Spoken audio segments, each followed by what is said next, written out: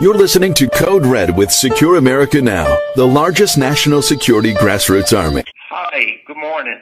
I am Alan Roth, president of Secure America Now, and we are fortunate to have as our guest today Dr. Yoram Hazony, author of The Virtue of Nationalism.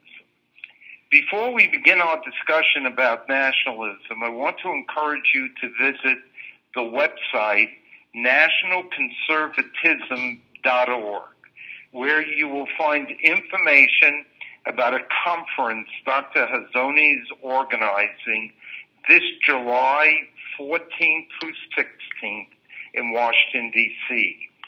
Speakers at the Nationalism Conference include John Bolton, Tucker Carlson, Michael Anton, Mike Gonzalez, and many more luminaries. I plan on attending and hope to see you there. All the information about the conference can be found at nationalconservatism.org. I should like to begin our conversation with Yoram Hazony with a brief introduction.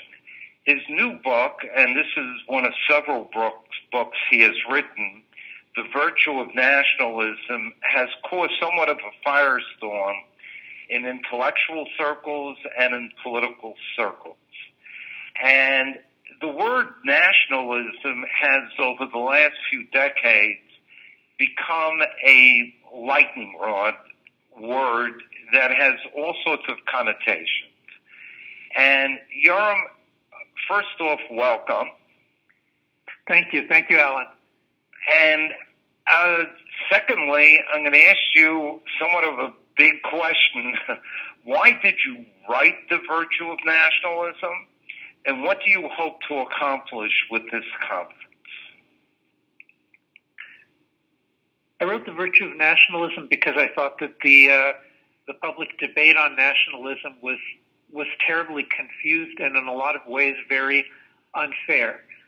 Because nationalism is actually used to be a very respected political tradition in Western countries over the last couple of centuries. Many great figures on the political left and right saw themselves as nationalists. And for most of that time, nationalism was actually an honorable thing to be. People were respected and considered to be, sort of broad-hearted people. What's nationalism? Nationalism, in their eyes, was and is a principled view that says that the world is governed best when it's governed by independent, self-determining nations. Right? That meaning that there are lots of different nations, and each one has its own traditions and gets to chart its own course.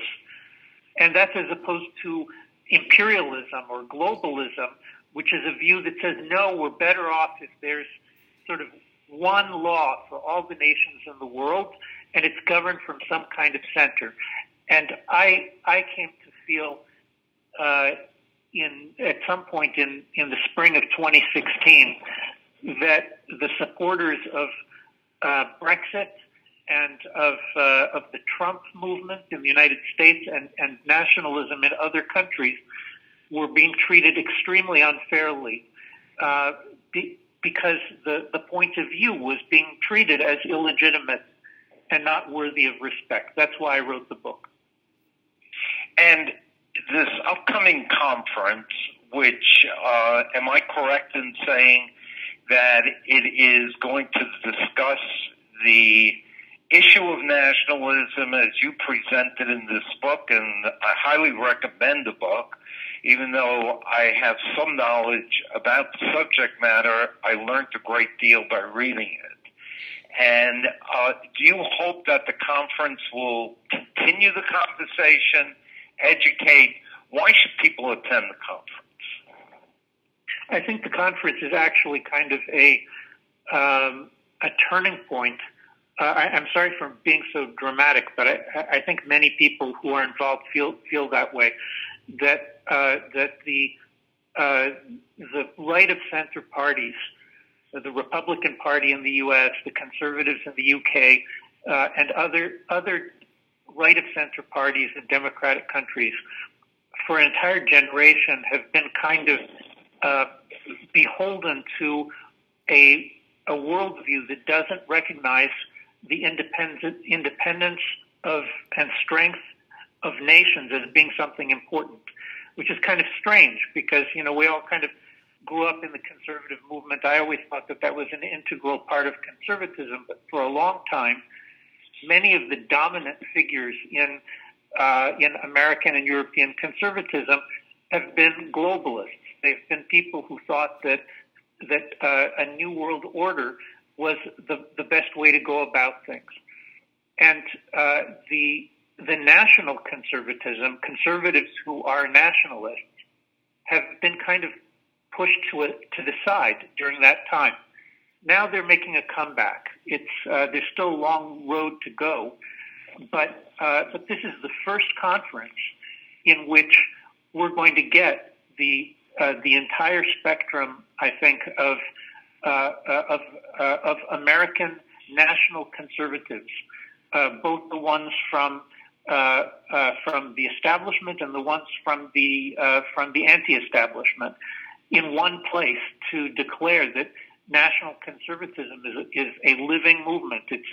It's an alternative to both the kind of neoconservatism that has dominated conservative politics on the one hand, the libertarianism that's dominated conservative politics, that's on the one hand. On the other hand, we're also, all the people coming to this conference, which is, you can take a look on the site, but we're talking about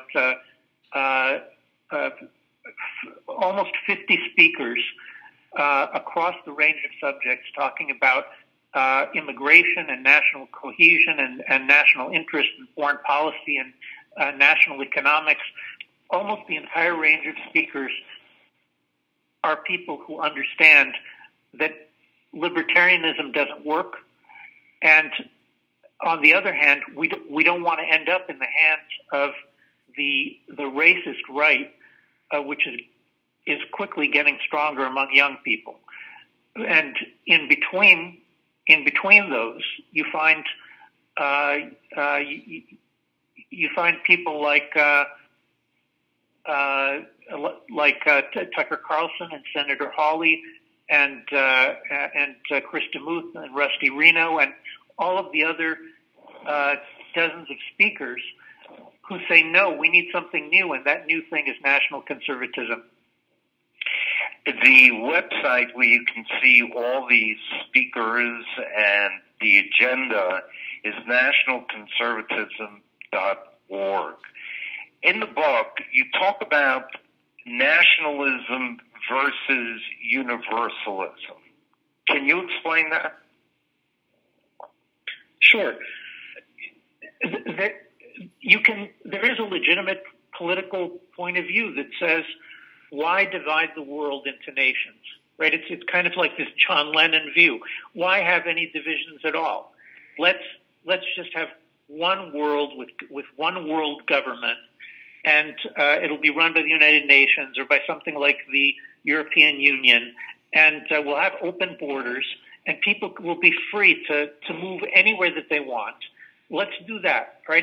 It's a legitimate point of view. From my point of view, it's a crazy point of view. It's a utopian point of view that can't possibly work because human beings are naturally divide themselves by language, by religion, by historical traditions. We form strong group loyalties, and then we develop our group, and we don't. That doesn't mean that we have to abuse and be nasty to members of other groups, but all of the good that comes from human societies in the end is the result of the competition between groups. That's the way that we advance, the competition between nations, and so a universalist view, if the idea is everybody should be under one government, well, that's going to be opposed by particularists, by nationalists and tribalists and people members of particular religious traditions who say, look, I want to be free, to have my society be an experiment that's different from the neighboring society. My country should be different from the neighboring country. Universalism means that the whole world has to be in the end the same. Somebody's going to be deciding. It's like a totalitarian vision. Whereas a particularist says, look, I may not disagree. I may disagree with the way that they do things in Germany or in the UK or in India or in Japan. I may disagree with it because they do things differently from me, but I think that they have their right to try things their way, and they should let me try things my way. I think that's the heart of the disagreement. In your book, you make a very strong point in that when you talk about how in the Bible we learn about the importance of nations. And at one point you say that while Moses was presenting laws for all nations, presented them by God, in fact, he was presenting to the people of Israel, not to all nations. Not that it wasn't an example for all nations, it was. But in fact, he was very particular in that he dealt with the Israelites. Can you talk about the biblical roots of nationhood? Yes, this is part of our problem growing up in the very, very liberal societies in the West is that the history that we learned in school and in universities is kind of gerrymandered so that biblical ideas aren't usually included in the discussion. That's part of the reason that you don't learn about nations and about national independence and a world divided into nations. You don't usually learn about that. Even if you're getting a PhD in political theory, you still don't usually study it. And the reason is that these ideas have their source in the Bible. They don't have Greek or Roman sources. And so the idea that the world should be divided up into many, many different independent nations, and each one is going to be different, and that God actually wants it that way, that's a biblical idea that you don't find it in Greek and Roman sources. So exactly as you said, it's kind of remarkable that it's clear that the prophets think that God, creator of heaven and earth, is giving Moses a teaching that is important for all the nations of the world. That's said over and over again. It's very clear. But on the other hand, Moses gets borders from God, which are also repeated over and over again. And in Deuteronomy, God tells Moses tells the people in God's name that they're not allowed to cross into the neighboring countries because God gave them their lands and the Jews aren't allowed to touch them. So it turns out that the same God, the universal God, who gives Moses, a teaching for all the nations, that same God also is the first God in history, as far as we know, to give borders to his people and say you're not allowed to cross those borders. All right, and so in the Western tradition, this idea that the nations need to set borders and to leave each other alone across those borders, that's completely a biblical idea. Romans didn't believe in that. Romans thought the opposite. That you should go out and conquer everybody and bring peace and prosperity to the world by suppressing all the differences. Okay, but the Jewish way, which later becomes the Christian way, at least for part of Christian history, is that no, the world is divided up into different nations, and God enjoys the diversity and the flourishing of many different peoples, each one with its own way. Each one approaches God in its own way. That's the source for the biblical source for nationalism. in a recent review of your book, a neocon accused you of being on the same side of Hitler's Nazi Germany. Now, what you're talking about is a lethal nationalism that will do horrendous things like the Nazis did. What's your response to that? Well, my first response is that he should calm down, and this is no way. No, seriously, this is no way to conduct a. I mean, a discussion. Right. He says that I'm importing malignant nationalism into the United States. And I think you should calm down. I mean, I agree that we need to have a debate. We have to have a serious debate, but there's no point in all this, all of this name calling. I think I wrote a book that is respectable. It's respectful. It quotes his friends. It argues with them in a very respectful way, and I footnote them. And there's no point in this hysteria. I mean, there actually is a point. The point is that people who've been in power are scared to death that us nationalists may actually put together a serious, respectful, a competent, intellectually useful alternative to the way that they look at the world. Right, that's my first response. Let's talk for a second about the substance of what he's arguing. What he's claiming is that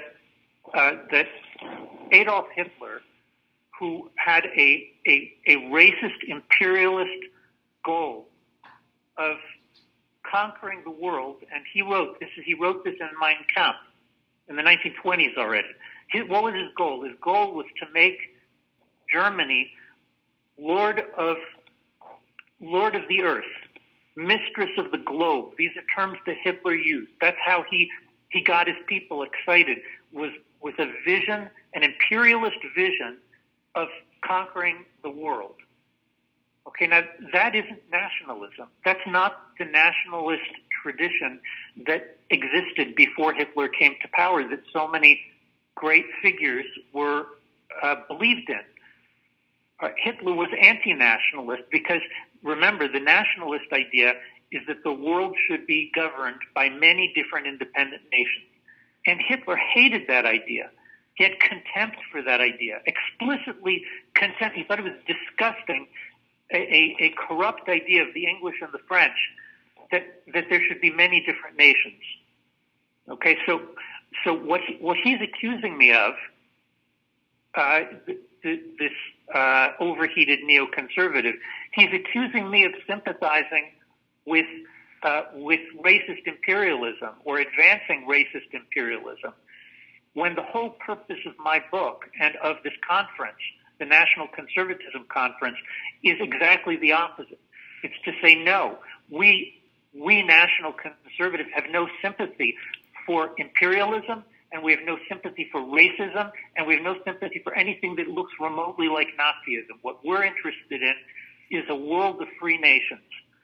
And anybody who is interested in a world of free and independent nations should come and hear what we have to say. Yoram, you live in the state of Israel, which is a nation state that is proud of its existence, proud of its accomplishments, and yet it is the target of far left, far right attacks on a minute-by-minute basis. What, in your book, you talk about two lessons that the world should learn from Auschwitz. Can you summarize what those lessons are?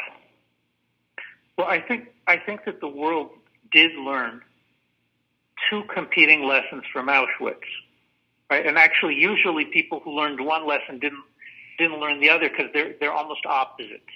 Right? We in Israel, and not just in Israel, but our friends all over the world, we use the expression "never again" to mean that never again will we allow Jews, the Jewish people, or other persecuted nations to be in a position where they are unarmed and at the mercy of totalitarian, racist imperialists who are trying to take over the world and to reform it in their image.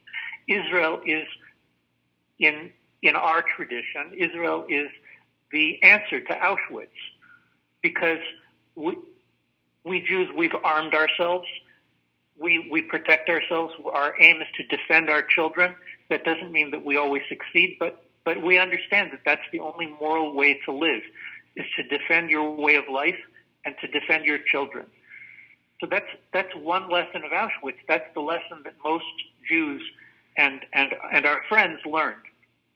But in Europe today, when you travel among supporters of the European Union, you hear the exact opposite. They also believe that they learned the lesson of Auschwitz, but they believe the opposite. The lesson that they learned from Auschwitz is that the Germans were evil because the Germans were evil. They did evil. They were independent, and so the European Union and the United Nations and international law, its purpose, the lesson of Auschwitz is don't allow any nation ever to be independent again. Don't allow any nation to arm itself so that it can protect its own children, because there's going to be some kind of world government that will take care of everybody. Okay, so those people, they say they learned in the European Union, like the Chancellor of Germany, for example, the President of France, Macron and Merkel. They learned the lesson of Auschwitz, they say, but they learned the opposite lesson. They learned the lesson that everybody should be prevented from having their own armies, their own independence, their own sovereignty. So they think the exact opposite from what we in Israel think. I have to say that I have been pleasantly surprised by the impact your book, The Virtue of Nationalism, has had on the public debate. As we all know, there has been a concerted effort by the mainstream media, by some neocons who are anti-Trumpers, by people who are anti-Brexiters, to denounce the concept that individual nations have in fact a right, a duty, and should stand as individual nations. Are you surprised that by the impact that your book is having, and I'm sure that the conference that you have, given that is coming up in July, given the very high quality of individuals who will be speaking at it, will further the impact of the arguments that you make in the book. Are you pleased with the reception of the book? Sure, I'm very pleased. I mean, every author should be happy to have, to write a book that within a year or two is being read in at the White House and in the State Department, and is being read in the foreign ministries of Europe. It's very exciting. We still have an awful lot of work to do, but I think the impact of the book is, I think it's pretty clear what its significance is. I can't take any credit for creating Brexit or Donald Trump or the nationalist movements in Eastern Europe or Italy or India or in Brazil. Right? I live in Israel and I do what I do most of the time here. But on the other hand, none of these movements has yet been able to advance a very clear intellectual defense of what they're doing. That doesn't mean that they're wrong. I mean, very often the intellectuals, it doesn't make any difference how good an intellectual you are. Very often intellectuals can be more wrong than the average person on the street. But the fact is that almost all of the intellectuals for a generation have been on the other side. They've been on the side of globalism and universalism and a universal liberal empire. And almost no serious political theorists and philosophers have stepped forward. I mean, there are a few. I'm not the only one, but very, very few have stepped forward in order to defend this instinct, this common sense political view of national independence that is sweeping these countries. And so here you have a book which, you know, in a couple of 100 pages with all the footnotes you could want, gives you the sources going all the way back to the time of the Bible and all the way up to current times. It gives you all the sources, or many of them. It gives you all the arguments, or many of them, that you need in order to be able to explain to yourself why is it that good people can be nationalists? Why is it that intelligent, serious people can be nationalists? And I'm very excited that the book is being translated into languages far and wide. It's right now it's being translated into Italian, Portuguese, Hungarian, Romanian, Polish, Chinese, Korean, and I'm sure there's going to be more. It's a very, very exciting time, and I'm just grateful that I've been able to contribute in a significant way to it. Well, I want to thank you.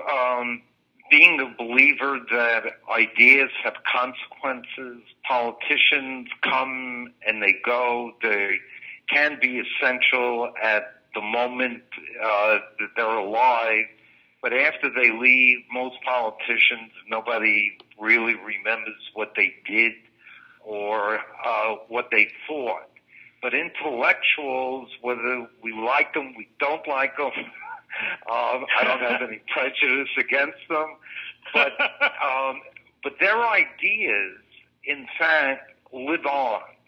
And there are some terrible ideas like Marxism that we see rearing its ugly head, and there are some very good ideas. And I think that this argument, and you make it in a very academic and scholarly way, although it is a very smooth read, and it's not a difficult read, the book, is extremely important. And as you said, it is being read in the White House and throughout the administration here in the United States and abroad.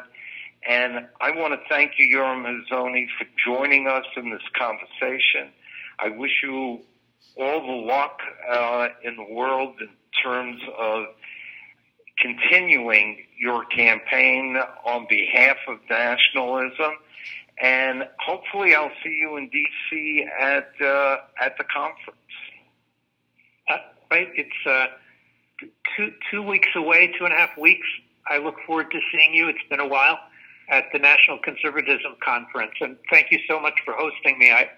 I really appreciate it. I'm grateful. Thank you, Alan. You're welcome. And let me just repeat, for information about the conference, go to nationalconservatism.org. Yoram, I hope we'll have you on again. And like I said, good luck. Thank you. Thank you for listening to Code Red with Secure America Now.